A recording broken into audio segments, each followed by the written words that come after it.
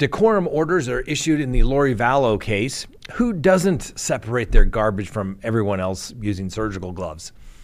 Alec Murdaugh's attorney tells true crime fans to get a life. Jade Jenks is sentenced. Some people have to try it themselves before they actually believe it. And hey, this is why you want a body in a homicide case. You don't want to get it wrong. And then finally, our dumb criminal of the day. Let's talk about it.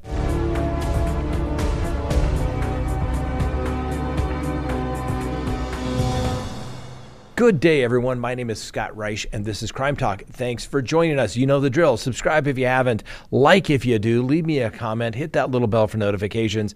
And remember, you can listen to us on any of your favorite podcasting apps. Now, before we get started, we need to support the people that support Crime Talk. Go to crimetalksearch.com. Sign up for that background subscription service today. When you have it, you can do as many background searches as you want. Find out the information on the people you want. A report is literally generated while you wait, and you're going to get information as to whether someone's, married, divorced. Do they have liens against them? Do they have a criminal history? Everything you want to know. Find out if somebody is telling you the truth. Go to crimetalksearch.com. All right, let's go ahead and open the record for March 8th, 2023 and begin our docket. Judge Boyce issues decorum orders as it relates to the Lori Vallow case. First, there will be no disruptions. There will be no recordings of any kind. Apparently, it's going to be video so that there can be people watching in a different room in the courthouse, but it won't be made available to the media and you and me. So all the people that can't go to Idaho to watch this case have to go to the courthouse to actually do it.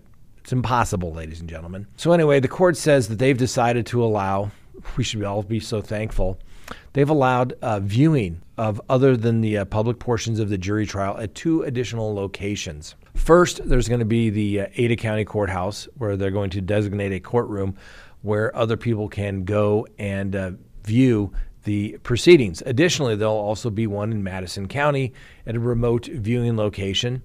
And once again, that'll be designated by the judge there at that particular courthouse, and people can go and watch the proceedings because, we're going to make this available to the family members of the victims, which is totally appropriate.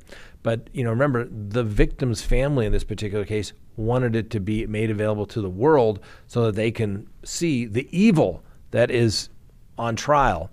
Additionally, they have family members that can't make it to Ada County or Madison County to view the trial. So it really does no good. So nice try, Judge, but you're really not making it really available to the world. And I think as we've seen recently, particularly in the Alec Murdaugh trial, it can be done. It can be okay. It's going to be okay. And guess what? Alec Murdaugh got a fair trial. Okay? Just leaving it right there. Anyway, and of course, all of this will be subject to technological needs and capabilities. So don't get too excited. Basically, though, you got to go to Idaho to watch the Lori Vallow trial. Now, remember, you can make a reservation. You can make a reservation as of yesterday so that you can get a seat in the actual courtroom. Frank and I are going to do it. Frank, the hardest working man in show business, the producer here, we're going. So we're going to make reservations and we're going to go. We're going to look at calendars and we're going to go. I don't think this first trial is going to last 6 weeks, but that's just me. Next on the docket, Bryan Kohberger. Hey, come on, who doesn't separate their garbage at night from everybody else and, do it while wearing gloves? Hey, maybe it's obsessive compulsive. I get it. Or is there something nefarious going on? Well, Pennsylvania officials have revealed that the Idaho College murder suspect, Bryan Kohberger, was doing when they raided his home, his parents' home, actually, and they arrested him in the early morning hours of December 30th. Now, obviously, Kohberger had been under surveillance for some time. In fact, agents had tracked him as he and his father drove from Washington State, where he was the criminal justice graduate student, back to their residence in Pennsylvania. Now, Mr. Kohberger was found awake in the kitchen area, dressed in shorts and a shirt and wearing latex medical gloves. and apparently was taking his personal trash and putting it into separate Ziploc baggies. I mean, that's totally normal, right? Who does that at midnight? I don't know. That's weird. I can't wait to hear Bryan Kohberger's explanation for that. I'm sure it's completely reasonable and plausible because you can't have your garbage mixed in with anybody else's. Anyway, officers were able to take a cheek swab for DNA and seized a silver flashlight, 4 medical-style gloves, a T-shirt, a sweatshirt, some shoes, and socks, and the shorts that Mr. Kohberger was wearing at the time. I can't wait. And now that Mr. Kohberger has another co-counsel on his case, certainly there should be no delay for that preliminary hearing at the end of June, and I can't wait for the reasonable explanation as to why he's separating his garbage. Let me know. Is that normal? Show of hands. Who separates their garbage? Hey, Alec Murdaugh's attorney says, get a life. That's right. If you are a true crime fan, Mr. Murdaugh's attorney is saying, get a life. So his defense attorney says that he's received some disturbing mail. That's right, Mr. Harpootlian, where people have said that they hope that he dies from rectal cancer.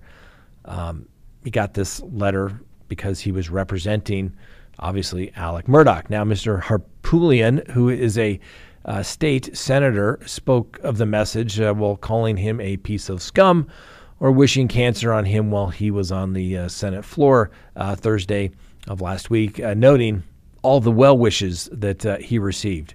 He says not all of them wish that he had rectal cancer on him, but he was fairly critical, he said. And he called, along with his fellow defense attorney, Jim Griffin, who called the sensational 6-week trial a miscarriage of justice. And Mr. Harpootlian said that he believes his harshest critics have a misapprehension of the nation's justice system.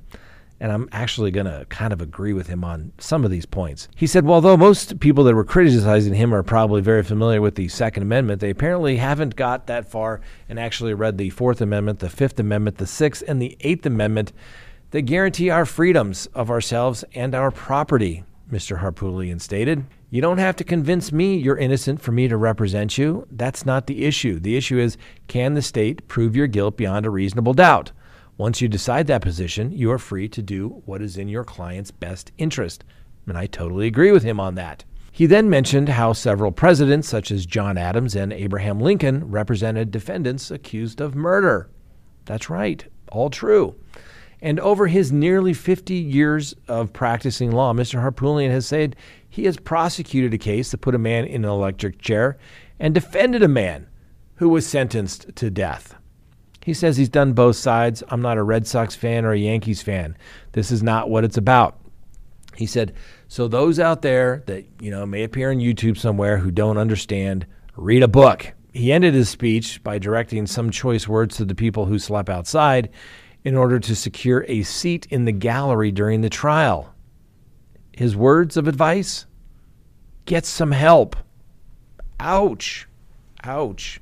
Now, some further Alec Murdaugh news. For those of you who want to write Alec Murdaugh, and maybe, it's his booking photo that's going to get you all excited, looks like you can send him letters to the Kirkland facility in the South Carolina Department of Corrections.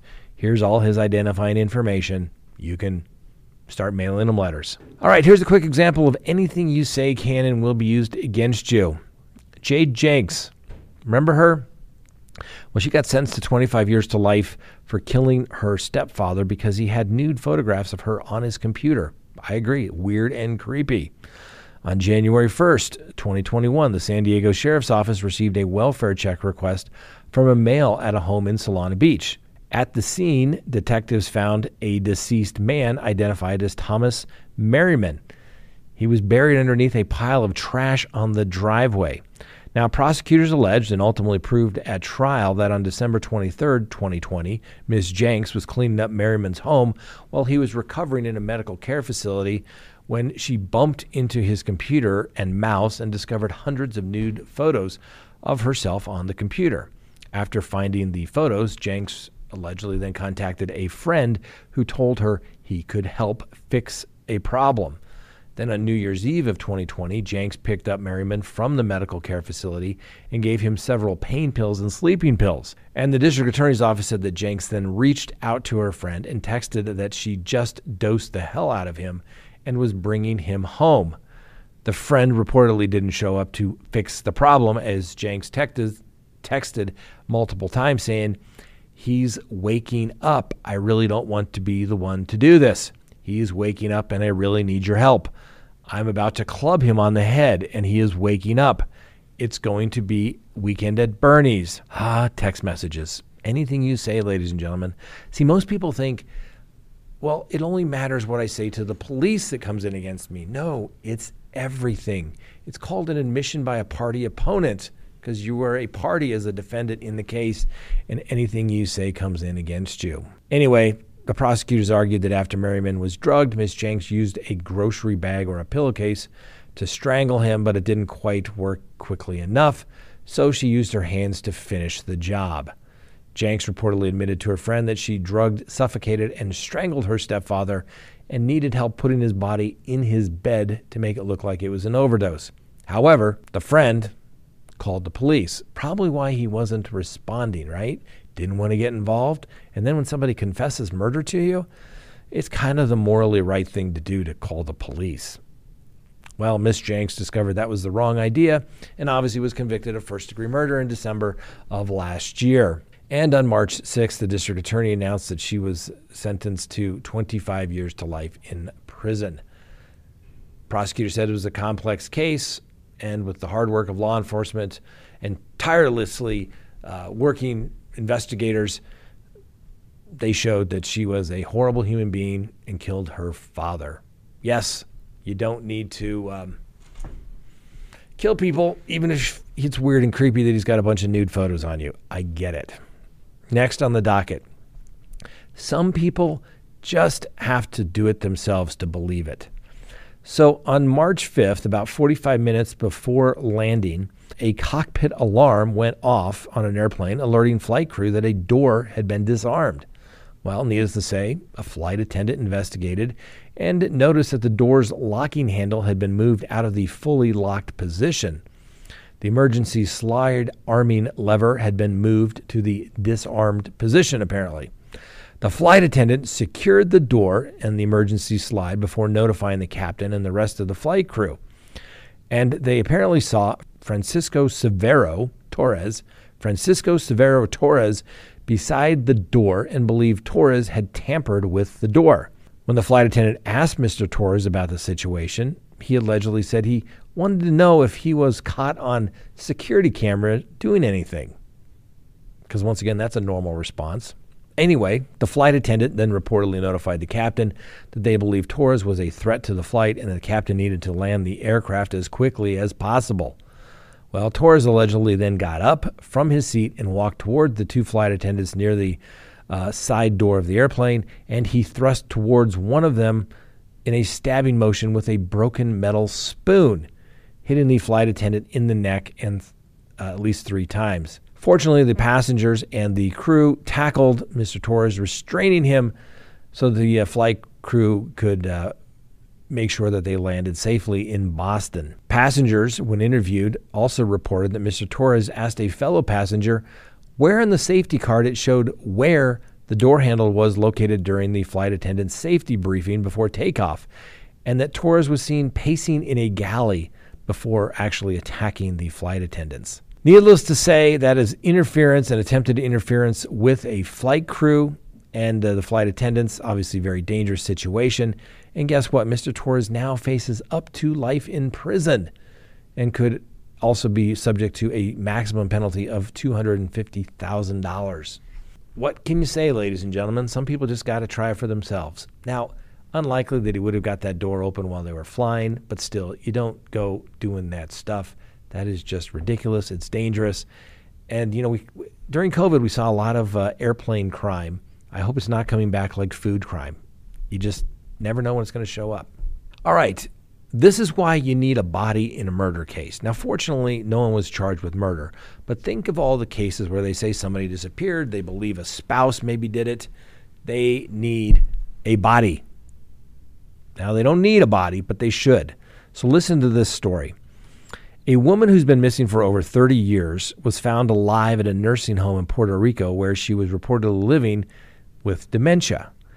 The woman's name is Patricia Kopta, and she was known around Pittsburgh as the Sparrow because of her street preaching that she did until she went missing back in 1992. Well, apparently, the police in the Ross Township held a press conference and said that they received a call or message from an agent from Interpol and a social worker in Puerto Rico that also recently reached out to the department to share information regarding where Miss Kopta has been for the last 25 years. The sheriff said at the press briefing that Kopta went into the adult home care back in 1999 after she was found in need and wandering the streets of Puerto Rico. Kopta supposedly refused to ever discuss her private life with anyone at the adult home, except that she arrived via a European cruise ship. However, as she got older, Kopta began revealing more information about her identity, and officials were able to connect enough dots and contacted the Ross Township Police Department. Investigators in Pennsylvania then sent the nursing home a buccal swab, which was used to get a DNA cheek swab sample, compared that to the DNA sample from Kopka's sister and a nephew. A private DNA lab confirmed that Kopka is, in fact, still alive. Now, her husband, Bob Kopka, said, "You wouldn't believe what we've been through, that it's a relief to know that she's actually alive." And he said that his wife began preaching around downtown Pittsburgh, telling the world was coming to an end. Anyway, Miss Kopka was concerned that she was going to be institutionalized, which might have led her to fleeing Pennsylvania and ultimately winding up in Puerto Rico. She apparently had been diagnosed with some sort of delusional disorder, including that of delusional grandeur. Anyway, Miss Kopka was declared legally dead 25 years ago. And her husband, they've been married for 20 years before she disappeared. He says it's just a relief knowing that she's not in a ditch or murdered somewhere. And he wants everybody to know it looks like she had left on her own. But imagine if somebody had been prosecuted, possibly a husband, somebody saying they did something. That's why you need a body, ladies and gentlemen, because sometimes you just never know if somebody walked away. And finally today, our dumb criminal of the day. Please meet Mr. Richard Quick. According to the police, was recently spotted walking into an Orlando roadway and engaging with passing cars. After initially ignoring demands that he show police his hands and get on the ground, Mr. Quick was ultimately handcuffed and searched. Officers reported finding a pair of knives and a crack pipe in Mr. Quick's pants. As a result, he was charged with possession of drug and paraphernalia, as well as carrying a concealed weapon. Mr. Quick also faces a charge of resisting police. He's being held in the county jail on a $3,000 misdemeanor bond. As you can see, the arrest affidavit refers to Quick's face paint. The document offers no insight as to exactly how the defendant became covered in pink paint. I don't know. I'm not sure if Mr. Quick knows either. Anyway, Mr. Quick, congratulations. You're a dumb criminal of the day, because I think you did something dumb, and it involved, I don't know, maybe the use of that crack pipe. Just saying. All right. That's all we have for you today. Hope you enjoyed the show. We'll see you next time on Crime Talk.